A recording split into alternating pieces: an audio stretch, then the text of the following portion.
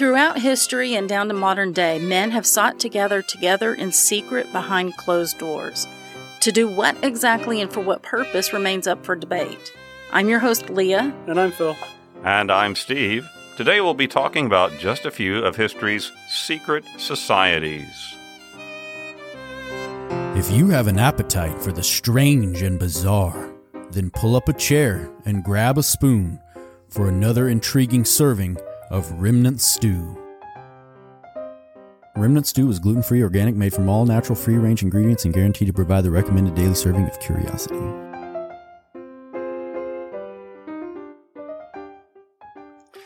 Now, before we get into those secret societies, we want to look at the calendar. And there was great rejoicing. That's right. Today is June the 20th. That's right. And one of our 50 states is celebrating a special day today. Yes, it's that almost heaven state of West Virginia. In fact, I think we should just break out in some Everyone in a else verse is of that already song, singing this one because we just said it. Yes. That's right. So ready? Almost heaven, West Virginia, Blue Ridge Mountain, Shenandoah River. Life is old there, older than the trees, younger than the mountains, blowing like a breeze. Country roads, take me home to the place I belong. West Virginia, Mountain Mama, take me home. And of course, Country you didn't really roads. pay for this. We And added folks, this in, so, you know. That was completely unrehearsed, too. It may be hard for you to believe. But Totally I hope you broke out singing in your cubicle or in your car or wherever you are, because it just will make you feel better, that And song. I'm sorry if you cringed. That's right. Well, anyway, as you might know, the state of Virginia seceded from the Union at the beginning of the Civil War. However, the residents of the mountainous, non-plantation section of the state decided they didn't want to break away.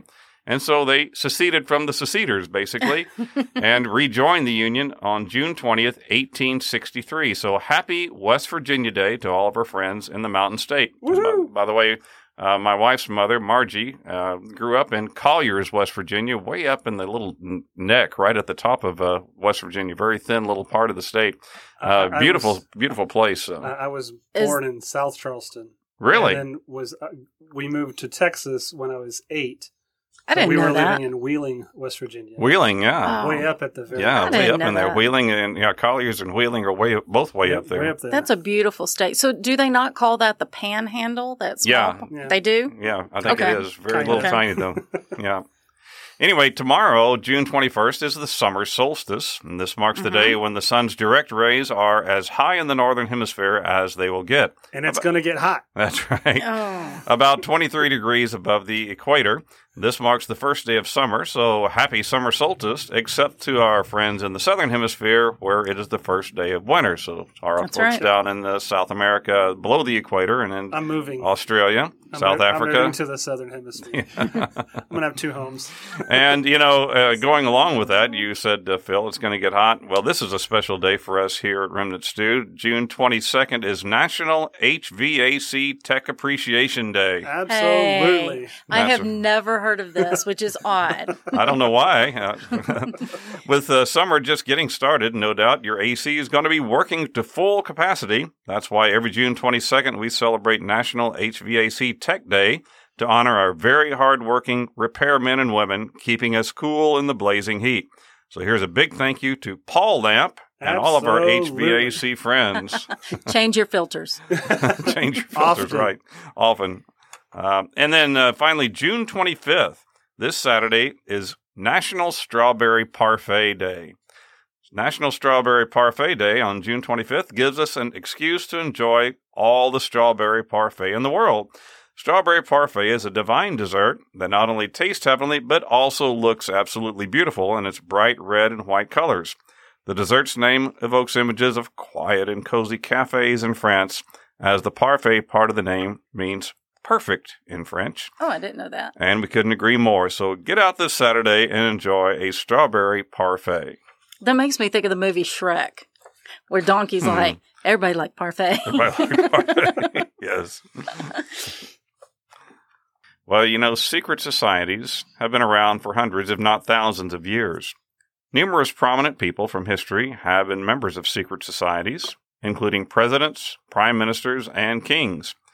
In 2016, soon after the death of Supreme Court Justice Antonin Scalia, it was reported that he spent his final hours in the company of members of a secret society for elite hunters.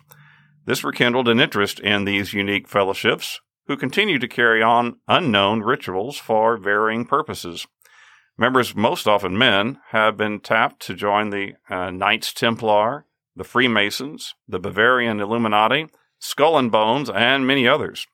The allure of the secret societies is part mystery, part legend. The popularity of secret societies peaked way back in the late 1800s. Back then, many of these societies served as a safe place for open dialogue, where you could discuss things in seclusion away from academia and religious people who might not approve of your discussions. That's right. I think a lot of these started because they could talk about taboo subjects without consequences. Exactly. By their very name, secret societies inspire curiosity, fascination, and distrust. Conspiracy theories have surrounded them for centuries, with rumors of groups like the Illuminati being linked to everything from the French Revolution to the assassination of JFK. But it's important to separate fact from fiction. Here are some real stories behind some of history's most exclusive secret societies. Now, a lot of the information that we're going to share today comes from a really terrific article titled 5 Secret Societies That Have Remained Shrouded in Mystery, written by a terrific lady named Jessica Pierce Rotondi, and we are very grateful to Ms. Rotondi for granting us permission to quote from her article directly. Thank you. The article came on history.com, and so it's a really great place great article to go and dive deeper. First off, we're going to begin with the secret society that was associated with Justice Scalia, and it's known as the International Order of St. Hubertus. Now, according to their website, which is iosh-usa.com, the International Order of St. Hubertus is comprised of an international group of individuals called Ordensbrothers, who are passionate about the sports of hunting and fishing, and who are vitally interested and actively involved in the preservation of wildlife, its habitat, and the tradition of ethical hunting and fishing. The International Order of St. Hubertus was incorporated by Count Anton von Spork, S-P-O-R-C-K, in 1695, and was originally intended to gather, quote, the greatest noble hunters of the 17th century, particularly in Bohemia, Austria, and countries of the Austro-Hungarian Empire. Okay, so that's von Spork. Did he invent the spork? I think he's from somebody we may know. From Spork. I think von Spork means from, so he's from Spork. The organization thrived for the next 200 years. However, in the 1930s, they denied membership to Nazis. And thus, Hitler ordered them dissolved. After World War II, though, several chapters reemerged, including one in the United States. However, admission is by invitation only. So now you might be wondering, as I was, well, who the heck was this St. Hubertus fellow? Well, their website admits that this historic record is a bit misty, but according to legend, Hubertus was a wealthy French nobleman who lived in the 7th century. Count of Saint Germain. Yeah, there he is again. He shows up, doesn't he? He loved hunting and fishing so much so that he started skipping church. Oh. Yeah, problem there. One year, on Good Friday, while his wife and children were in church, Hubertus decided to sneak off and do a little bit of hunting. As he was pursuing a magnificent stag, the animal turned, and Hubertus was astounded to see a vision of the crucifix standing between its antlers. He heard a voice from heaven saying, "Hubert, unless you turn to the Lord and lead a holy life, you shall quickly go down into hell." Hubert dismounted, fell to his knees, saying, "Lord, what wilt thou have me do?" That was a good move on his part, I would say. You have that experience, yeah. He renounced his wealth and his noble position, and he studied for the priesthood, and he became known as the Bishop of the Ardennes. So that was St. Hubertus. Oh, that is a cool story. Yeah, okay. interesting. Right. Now, on from the Order of St. Hubertus, let's talk about one you might have heard a little bit more about, the Freemasons. Yes, absolutely. According to an article on History.com, 13 of the 39 men who signed the U.S. Constitution were Freemasons. That's 1/3. Founding fathers like George Washington, James Monroe, Benjamin Franklin, John Hancock, and Paul Revere all counted themselves as members of the Fraternal Order. But who are the Freemasons anyway? Well, the Freemasons can trace their roots to the Middle Ages in Europe, a time when most craftsmen were organized into public guilds. Cathedral builders, by nature of their profession, had to travel from city to city. They identified one another via signs of their trade, like the Builder's Square and the compass, which is a part that makes up the Freemasons logo. Yeah. Right. Like, a carpenter's square and the compass for an architect's compass. Freemasonry, as we know it today, was founded in 1717 when 4 London lodges merged to form England's first Grand Lodge. Freemasonry quickly spread across Europe and to the American colonies. Freemasonry is not a religion, though members are encouraged to believe in a supreme being or, quote, grand architect of the universe. Masonic temples and secret rituals have at times brought them into conflict with the Catholic Church. In fact, distrust of the Masons also caused the creation of America's first third political party back in 1828, the Anti-Mason Party. It must have really stirred some people up, I guess. A whole new party developed just to be against them. The rituals around becoming a Freemason are shrouded in secrecy. However, membership is open to all males over the age of 21. Women can join an associated group known as the Order of the Eastern Star. Aspiring members must simply ask to join. According to the recruiting slogan, quote, all you have to do is ask. Freemasons exist today, and their public image has been greatly influenced by the high-profile charity work of the Shriners, a subset of Freemasons also known as, quote, the ancient Arabic order, nobles of the mystic shrine. The Shriners were founded by Freemasons in 1870 at New York City's Knickerbocker College and continue their volunteer work today. I can remember when I was a kid going to the Shrine Circus when it was came to San Antonio, the bigger city near where I grew up. There are more than 20 Shrine Children's Hospitals located across North America, and they are largely funded by the Shrine philanthropic activities. According to the George Washington Masonic National Memorial, the, quote, all-seeing eye is a Masonic symbol of the, quote, watchful care of the Supreme Architect. They began appearing in printed Masonic literature in the mid-1700s. You might also have a copy of it in your wallet, as the all-seeing eye appears on the back of the $1 bill. The Philadelphia Federal Reserve claims that Freemasons Henry Wallace and Franklin D. Roosevelt purposely chose it when they redesigned the dollar bill in 1934. If you look on the back of a bill, there's a pyramid, and at the very top of the pyramid there is the all-seeing eye. Yeah. So Freemasons are arguably the secret society that we're most familiar with. So my grandfather, my uncles, my stepdad, and several of my friends are Freemasons. My grandmother was active in Eastern Star, and there actually is also the International Order of the Rainbow for Girls that my aunt was involved in. It's a Masonic youth organization for young girls aged 11 to 20 that, according to its website, teaches leadership through community service. So there's a lot of good that the Masons do. Right. I had grandparents that were involved in it too, and even on their tombstones, you can still see the symbol. Yeah. So interesting, folks. Now another one. I'm sorry. I've always liked this name in particular. The Independent Order of Oddfellows. Is it freely sign-upable? Yeah, I think so. Perhaps one needs to be a member of the altruistic and friendly society known as the Independent Order of Oddfellows to know for sure when the club first started, but the first written record of the order comes in 1812, and it references King George IV. You see, George had been a member of the Freemasons, but as the story goes, when he wanted a relative of his to be admitted to the society without having to endure the lengthy initiation process, well, the request was emphatically denied, so George IV left the order, declaring that he would establish a rival club, and so he did. I like it that the letters all spell out oof. Yeah. Oof. Oof. IOOF. Well, my grandmother called it 10 old fools, but anyway, that's Well, yes. According to their website, oddfellows.org, the IOOF has more than 600,000 members today in 30 different countries. The historic command of the Oddfellows is to, quote, visit the sick, relieve the distressed, bury the dead, and educate the orphan.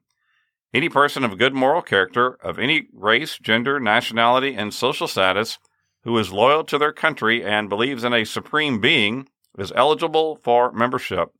Odd Fellowship strictly forbids any interference with one's religious beliefs or political opinions.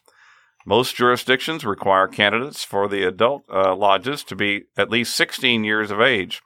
Rituals, symbols, and degrees are designed to, quote, elevate and improve the character of mankind. By taking these lessons to heart, you can become a better person and, in turn, help to make the world around you a better place. Good for you, Oddfellows. That's right. That's a good one. The fact that King George didn't like the rules of one club, so he went and formed his own club, makes me think of the Gross Club, the GROSS.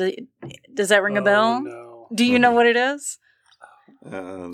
Okay, so it's the Get Rid of Slimy Girls Club, founded by Calvin of Calvin and Hobbes in the comic strip. Okay. It sounds exactly like a club the boys in my neighborhood would have created. And my sister and I would likely have retaliated and created our own for only girls, or we would have infiltrated theirs.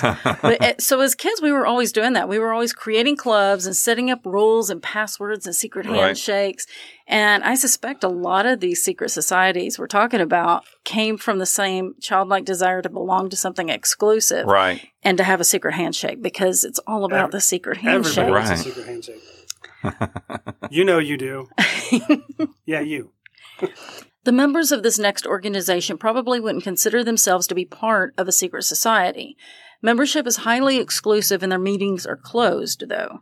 It is my favorite of all the groups that we're discussing today. So have you ever heard of the Vidocq Society? I don't think I've heard of the VDOC, yeah. Vidocq Society.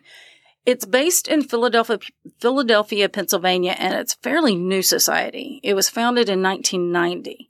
Membership is by invitation only and is made up of the best criminologists in their respective fields. Oh, that's interesting. Yeah. The society was formed when 3 forensic experts, a former Philadelphia police officer and FBI agent, a well-known forensic sculptor, and a prison psychologist met for lunch, and their conversation turned to the topic of solving cold case homicides. Quoting from the history section of the website, quote, the trio wanted to establish a venue where like-minded persons, both in and outside the field of forensics, could gather to discuss and debate crimes and mysteries. When do they get together on Thursday nights and watch CSI? Yeah, and talk about how bad it is. What do they do or wrong? how inaccurate it is. And so, so the Vidocq Society was born out of that. And the name Vidocq, it's kind of a weird word. It honors a French criminal-turned-detective named Eugene Francois Vidocq. Vidocq lived from 1775 to 1857 and used his experience as a criminal to develop techniques to understand and ultimately capture criminals. He was considered to be the father of modern criminology, having introduced to investigations the practice of record keeping, forensic criminalistics, and the science of ballistics. We kind of take that stuff for granted that it was always around, but there was a time it wasn't. Along with being the first to make plaster of Paris casts of foot and shoe impressions and being a master of disguise and surveillance, I bet. Wow. Vidocq also founded the first modern detective agency. Ooh, okay. Vidocq died at the age of 82, and so the society that bears his name has exactly 82 Vidocq Society members, as well as additional men and women who have joined as special members. Oh, the original 82 and then all the rest of you guys. Well, I think the 82 is the main part of the group that makes the decisions and things like that as far as the group goes, but then there's many other members as well, and membership is by invitation only and includes people from, quoting their website again, all walks of life and include experienced investigators from federal, state, and local law enforcement agencies and the private sector, internationally renowned forensic experts in the fields of pathology, criminology, forensic dentistry, psychology, anthropological facial reconstruction, and many former federal, state, and local career prosecutors. Wow. Oh, wow. That's interesting. The VDOC Society is a nonprofit organization, and so all the members donate their time and expertise to solve homicide cases that have gone cold. Oh, that's cool. The members present various cases to the group during a monthly lunch meeting, and then they vote on which cases they will take on. Each case must be, there's some criteria here. Uh-huh. Each case must be more than 2 years old. The victims must not have been involved in any known criminal activity.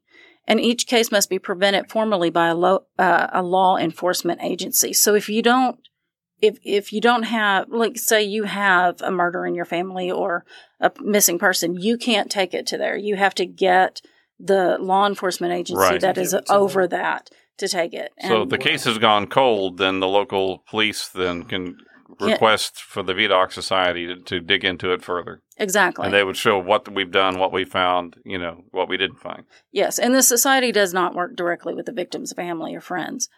The VDOC Society solved their first case in 1991, which exonerated a man who was wrongly accused of murder, and has been involved in solving hundreds of cases since. Wow. They are involved in the ongoing investigation of the Boy in the Box case. Have you I've heard you guys heard about that? I'm not sure I've heard this one. It's an unsolved case of a boy who was found dead in a J.C. Penney box in 1957.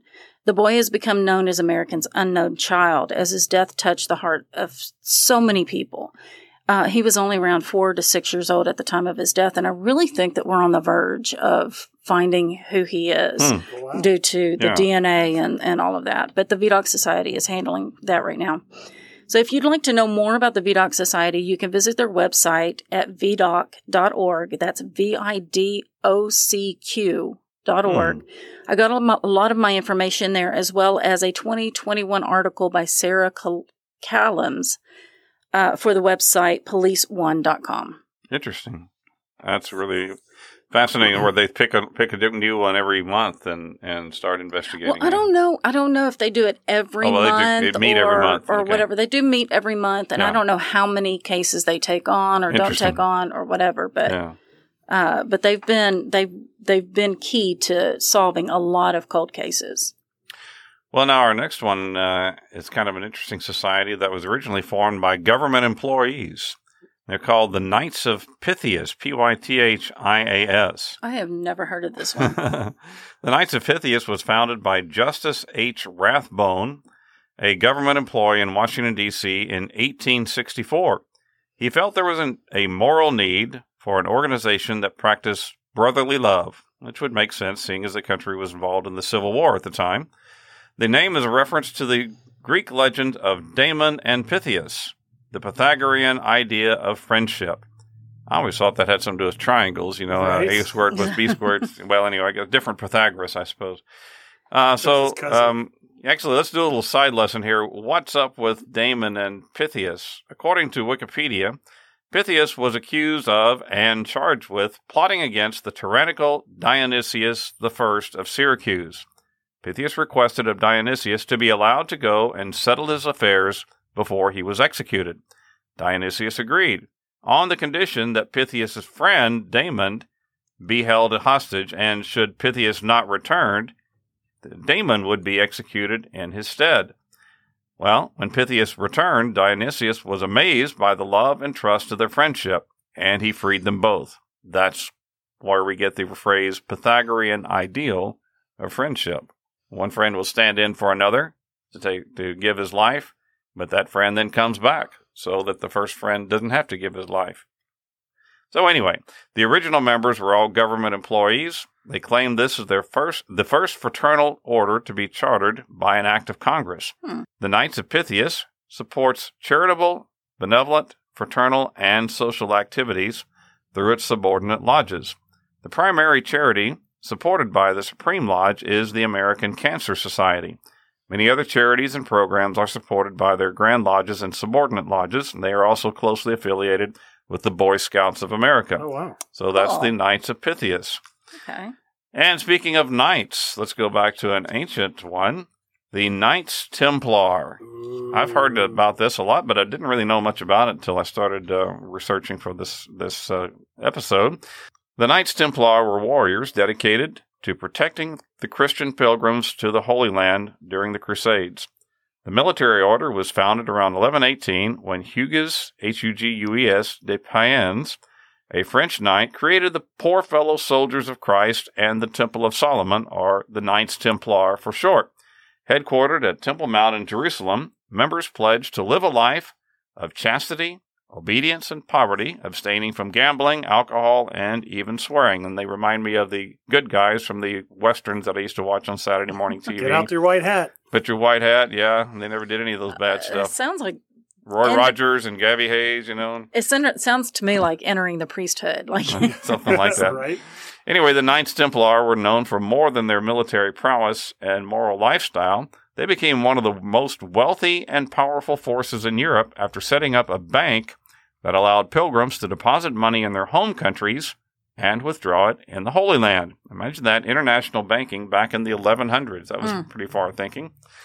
They were highly trained and became known as fierce fighters. They acted as the advance force in a number of battles of the Crusades, including the Battle of Montig, M-O-N-T-I-G. Okay, what is that? Montgisard. Where they helped greatly outnumbered Christian forces defeat an army led by the great Muslim commander Saladin.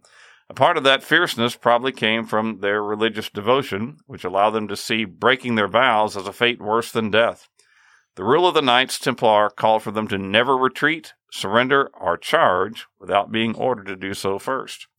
Their influence swelled to a new high in 1139 when Pope Innocent II issued a papal bull exempting them from paying taxes and decreeing that the only authority they had to answer to was the Pope himself. Oh, wow. At the apex of their power, the Knights Templar actually owned the island, what's now the island nation of Cyprus, a fleet of ships, and they lent money to kings. But not all kings were happy customers. When the Crusades came to an end, the Knights Templar withdrew to Paris, where they focused on their banking endeavors. On October 13th, 1307, King Philip IV of France, whom the Knights Templar had denied additional loans, had a group of knights arrested and tortured until they made false confessions of depravity. In 1309, the city of Paris watched dozens of Knights Templar as they were burned at the stake for their alleged crimes. Under pressure from the French crown, Pope Clement V formally dissolved the order in 1312 and redistributed their wealth. Goodness. So, yeah. Rough times back in the Middle Ages, you know. Ugh. And now for something completely off topic and off kilter. Brace yourself for the oddity du jour. Speaking of churches and all of that kind of stuff, from Atlas Obscura, I saw this the other day, too. I learned about a very unique church. It's a church divided. Literally divided. Has been known to happen. Yeah. It has a road running through it. Oh, well, that is divided. So in the United States, if someone wants to start a church in a community, they usually choose a community building or school to meet in, and then as the church grows, they find a vacant building to rent or they purchase land and build a church. Right. But in other parts of the world where the culture and people have a long history in the area, the location of a church is usually in a place that's been considered holy for many years, sometimes even hundreds of years. Right. There is a small Roman Catholic church called Sankt Maria, so meaning Saint Maria, in the Austrian state of Carinthia. The location of the church is on a very old road that was formerly an important Roman trade route from Venice to Salzburg. And as early as 1443, there was a shrine in that location to encourage travelers to pray. Okay. In 1754, the roadside shrine was replaced by a chapel. And since there was not much room between the road and the steep slope of the land, the sanctuary was built about 2 meters above the road, and the parishioners would just gather in the road to attend services. Well, as the congregation grew, there was a reluctance to stand in the rain or even in the sun. So a 2-story structure was built to protect the faithful from the elements and provide a place to sit and to kneel during worship. The only place to build it was on the other side of the road. So it was designed to be an open structure that faced the road, just as the chapel where the pastor would hold service was also an open structure that faced the road, so they faced each other. Services then took place in the two buildings with the priest in the chapel and the congregants in the other building, both facing each other across the road. Services would occasionally have to pause as traffic passed through. I guess so. And the louder the engine, and all that jazz. The church at one time, well, we're talking about, the 1700s, so I don't know if it was an engine necessarily, but the church at one time had a fresco based on a design by Michelangelo. It has a heart-shaped font for the holy water, and there's a wooden bell tower with an inscription on the chapel that translates to, "By his blood we have been justified." The church is still maintained and preserved by the city of Gmund. Gmund, I think is how it's pronounced. Because in the 19th century, the community representatives committed themselves by a document to keep the church forever. Oh, okay. And the document is still binding. Well, yeah. Services there are only held occasionally, though. The road is still in use. so you could just travel right through that church. Or pause. Drive through. And I got my info from that wonderful Atlas Obscura. Woohoo! It makes me think of remember that old movie Brewster's Millions with the guy was a baseball player, and there was a train that actually ran through the outfield. They had to stop play whenever the train went by. There you go. Well, now back to our secret societies. This one is certainly in popular conversation from time to time. It's called the Illuminati. I didn't realize, though, they were much older than I thought. They were founded by Professor Adam Weishaupt, Weishaupt, in Bavaria on May 1st, 1776. Weishaupt, chafing at the power of the conservative Catholic Church and the Bavarian monarchs, sought to cast aside organized religion in favor of a new form of, quote, illumination through reason. Inspired by the spread of the Enlightenment across Europe, he also drew upon ideas expressed by the Jesuits, because he himself was a former Jesuit, and also the Freemasons. So he's kind of a pick and choose, kind of a new, kind of a creative thing going on here. Kind of like your stuff, maybe a little bit of yours. Okay, so most people know the Illuminati from Dan Brown's books, and so you say that you're surprised that it was that old. I'm surprised that it was that new, honestly. I thought it went back further. And I think that one of the things that they held was they were really into science, and Catholic Church was taking a long time to accept science. Catch up on and I think the heliocentric version of the solar system was one of the things that the Illuminati got together to discuss, and I think Galileo was part of it. Yeah. Anyway, he recruited heavily from the Masonic Lodge, and he really was trying to get some of the wealthiest and the most influential men in Europe. Members of the Bavarian Illuminati, referred to as perfectibilists, were broken into three tiers of increasing power and drawn from the social elites, including noblemen like former Freemason Baron von Knieg, and writer Johann Wolfgang von Goethe. All communication was in cipher, and members were given classical nicknames. In fact, Weishaupt was Spartacus. That's a great nickname. The organization flourished before being stamped out by Karl Theodor of Bavaria, who issued an edict making membership in the Illuminati punishable by death in 1787. And they went underground. The death of the Bavarian Illuminati did not quell gossip about their clandestine activities, and conspiracy theorists have linked the group to everything from the French Revolution all the way up to the assassination of JFK.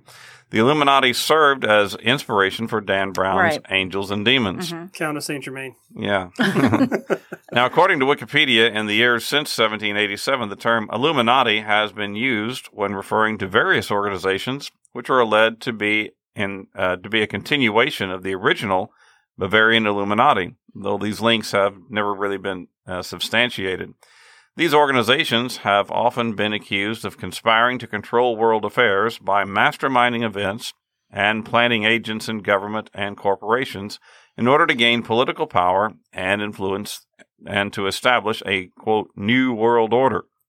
Central to some of the more widely known and elaborate conspiracy theories, the Illuminati are depicted as lurking in the shadows and pulling the strings and levers of power. Mm-hmm. This view of the Illuminati has found its way into popular culture, appearing in dozens of novels, films, television shows, comics, video games, and music videos. All over the place. All over the place. You hear about it, you see it, but you don't see it. And then this next one is kind of an interesting one. It's called the Order of the Skull and Bones. It's a secret society founded at Yale University in New Haven, Connecticut, back in 1832. Do they fly a black flag? I don't know if they do that, but they're like a pirate. But But they do have the skull and crossbones. Yeah, logo. I think they have the real thing. Skull and Bones founder William Huntington Russell was inspired by an occult society he'd visited in Germany. His co-founder was Alphonso Taft, future Secretary of War under President Grant and father of President William Howard Taft, who would also be a member of Skull and Bones. The prominent list of bonesmen includes several presidents and modern-day power brokers. Each year, 15 seniors at Yale are tapped to join Skull and Bones. Their names are published in the Yale Rumpus, though what happens behind closed doors at the Tomb, the windowless meeting space where bonesmen gather twice a week, is under wraps. Members take an oath of secrecy. Graduate members are referred to as patriarchs, while those undergoing initiation are called knights. Outsiders of the group are barbarians. Sweet. So we're barbarians. Right. Former Skull and Bones members include President William Howard Taft, George H.W. Bush, and also George W. Bush, founder of Time magazine Henry Lucy, former Secretary of State and presidential hopeful John Kerry, Fortune 500 elites, and members of the CIA. The controversial 1986 expose, America's Secret Establishment, by Anthony Sutton, claimed that Skull and Bones was out to create a new world order run by bonesmen, prompting myriad conspiracy theories. Of course. Like the Illuminati. Right. They're related. They're cousins. Now, this next one is kind of interesting. I had not ever heard of this one before. It's called Bilderberg, Bilderberg. Yeah, I've never heard of that either. The first Bilderberg meeting was in 1954 and held at the Hotel de Bilderberg in the Netherlands, from which the organization gets its name. Convened by Prince Bernhard of the Netherlands, it was a gathering of powerful politicians from North America and Europe designed to foster warmer relations between the two continents, among fears of growing anti-Americanism in Europe. While not strictly a secret society like the Illuminati or Freemasons, Bilderberg's high-profile attendees, previous guests have included Bill Clinton, Margaret Thatcher, Angela Merkel, Tony Blair, and Henry Kissinger, and its use of the Chatham House rule blocking attendees from sharing what actually happens in the meeting gives the group an air of mystery. Journalists are barred from reporting on it. Meeting minutes are not released. Bilderberg attendees are selected by a dedicated international committee. I guess we must have lost our invitation in the mail, Phil. I'm not sure. It's coming next week. Yeah, maybe so. Every year, about 120 to 140 people are invited, with about 2/3 coming from Europe and 1/3 from North America. The Washington Post reports that while backgrounds in government and politics are the most common, attendees from fields like academia, finance, and media have also been included. The level of secrecy surrounding the Bilderberg meetings have given rise to many rumors, including unproven theories that Bilderberg attendees are behind the creation of the European Union, also the invasion of Iraq, and the bombing of Serbia. Conspiracy theorists have painted the group as plotting a new world order. Have we heard that before, it seems like? I think each one of these they're all out. For something They're like all that. out to start a new world order. Their official website maintains, quote, "Thanks to the private nature of the meetings, the participants take part as individuals rather than in any official capacity, and hence are not bound by the conventions of their office or by pre-agreed positions." Huh. So they just get together behind closed doors and share ideas. Oh. That's what they say anyway.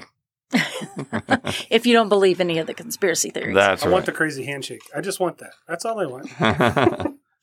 We need to have a remnant stew handshake. I think we do. I And think password and all of that. Work on that. Well, most of Shenanigans. the shenanigans. Well, most of the secret societies we've talked about have a purpose that's clear to see, usually to provide service to their community. And the only reason they are secret is because you have to be a member in order to witness their rituals and see what goes on in their meetings. This next secret society is not that way. It is shrouded in complete mystery from its origins to its purpose, and even who even belongs in the group. We're not even sure it's a secret society. It could be the work of just one human being. Not likely, but it could be. And I'm talking about Cicada 3301. That's not the year it was formed, right? No. Because that hasn't happened yet. Well, unless it's going in reverse. Yeah, maybe they're Right, time travelers. right, yeah. But now, Cicada 3301 surfaced on the internet on January 4th of 2012 when a puzzle was posted to 4chan, immediately drawing the attention of people interested in figuring out what this was. The puzzle ran for nearly a month and began with the posting of an image. So the original image was of a message that began by saying, "Hello." This is quoting, "Hello, we are looking for highly intelligent individuals. To find them, we have devised a test." Dun, dun, dun, dun. It went on to state that there was a secret message hidden in the image. This began an internet scavenger hunt that would come to be known as the most elaborate and mysterious puzzle of the internet age. The original image contained metadata that, when deciphered, led to a website that had yet another image, which led to a book, and so on. The internet went wild, with people all over the world trying to solve the puzzle. But what was it for? A game? There's many such games on the internet to satisfy those who like puzzles containing ciphers and cryptography. Right. But they're just games. Their purpose is simply to provide brain-challenging entertainment. Yeah. The wording of Cicada 3301, however, hinted at an unknown entity looking to recruit those who could solve the puzzle. But recruit them for what? Many theories were discussed. Anonymous. Yeah. Many theories just were abound. They were discussed in message boards across the internet. Was this an elaborate viral marketing technique for a movie or video game? Because that's been done before. for sure. Yeah. That was one of the main ideas at first. Or was it the NSA or even the CIA looking for recruits, or some more secretive and perhaps sinister group looking to enlist only the most intelligent, persistent individuals? And if so, then for what? You know, it reminds me of during World War II, the British put out a puzzle in their newspapers at the time that was challenging, and they were looking for code breakers who would work at Bletchley Right. Park. And so that's how they found the Right, so that's not unheard of right. for that to happen. So one argument for Cicada 3301 being an organization rather than a single person is that part of the puzzle included coordinates for points all around the world where at each point there was a poster of the cicada symbol, and it would be posted there. And so there was, Wow. and that in itself was a puzzle as well. Like a QR code, too. Yeah, it had a QR code in it that led to a website that, so all of You that. had a hefty bank account to travel to those places. It would Right. seem Exactly. Like. So the idea that it was just one person was kind of scratched off, and it was realized that it was at least a few people. Right. A month later, another image, much like the first, contained a message that they, whoever they were, had found the individuals they were looking for, and the puzzle was over. Mm-hmm. This, however, was only the beginning. Another puzzle was revealed exactly 1 year later on January 4th, 2013, and was much like the first, leading people through hidden messages within images, various websites and books, along with physical coordinates around the world where posters were put up. Right. Just like the first puzzle, this one eventually led to a puzzle that would allow only a select few that arrived first to continue. So basically, there was a point in the puzzle that brought you to a website that only allowed a select group of people to proceed beyond that point. And after they got so many people, Right. the website closed down and there was only the message left. We want the best, not the followers. Oh. So the second puzzle did not have a final message signifying the end like the first did, and people, again, were left wondering what this was all about. Right. Eventually, It's a think tank. and this is one way to get people talking, really. Absolutely. Yeah. Exactly 1 year later, on January 4th, 2014, you guessed it, a third puzzle appeared. Oh. The It Illuminati. progressed much like the other two and eventually led to a book that was filled with runes that apparently was written by Cicada. Okay. It included theosophical and philosophical rhetoric and was taken to be the group's manifesto. The book was not the end game, though, as there were several hidden messages in it leading puzzlers to various websites. As of yet, this third puzzle has not been solved. Well, there's not. Interesting. Maybe That's they don't cool. have the best of the Or at best. least it hadn't been solved publicly. Yeah. No, actually, it actually has not been solved. I'll tell you why. 2015 came and went here we with go. no word from Cicada, and people began to suspect that the third puzzle would have to be completed if there was to be more. And in fact, a message by Cicada that appeared in 2016 encouraged people to go back to the book and decipher it. Since 2016, there's only been silence from Cicada, leaving people to speculate what it's all about.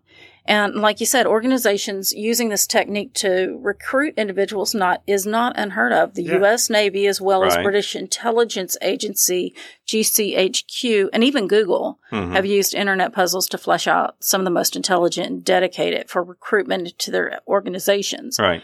So there was leaked information from those that managed to make it to the end game, but it's impossible to confirm that they are legitimate finalists and not imposters. The information, however, claimed what a lot of others had theorized, and that is that Cicada 3301 was a group of like-minded individuals who shared common ideals concerning cybersecurity, privacy, and censorship, with the goal of producing software applications in line with that ideology. No one knows for sure, though, and Cicada 3301 remains one of the Internet's biggest mysteries. Wow, interesting. I've never heard of this. If you're interested in the puzzles or even solving the third puzzle, you can find it all still on the Internet with plenty of discussions about each step of the puzzles. I got some of my information from Wikipedia, but the majority of it came from YouTuber Lemmy who I highly recommend following. He has all these absolutely fascinating YouTube videos. Lemmino. That's right. That's right. Nice. So there you go. And now it's time, boys and girls, for the Trivia Challenge.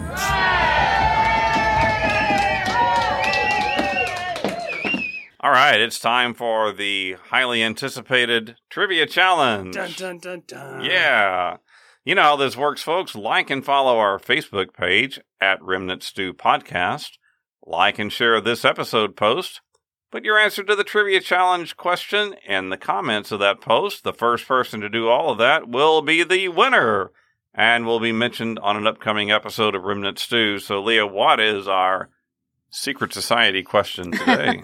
What popular TV show has the main characters participate in the secret society, the Loyal Order of Water Buffaloes? I know this one. I know this one. Good luck. Yep. Hey, thanks for spending time with us. Check us out on Facebook and Instagram at Remnant Stew Podcast. You can also send us an email or just to say hi or suggest a topic for a future episode at staycurious@remnantstew.com. Remnant Stew is created by me, Leah Lamp. Dr. Stephen Meeker and I research, write, and host each episode, along with commentary by our audio producer, Philip Sinkfeld. Theme music is by Kevin MacLeod, with voiceover by Morgan Hughes. Special thanks goes out to Judy Meeker and Harbin Gould. So now before you go, please hit the follow button so you won't miss an episode. Head on over to Apple Music and leave us a review. Oh, we love reading those reviews. Yeah. We were reading some the other day. It was really, really fun to hear what people say. Share Remnant Stew with your friends, your family, the Grand Poobah of your lodge, and any barbarians you might run across. Until next time, remember to choose to be kind and always stay curious.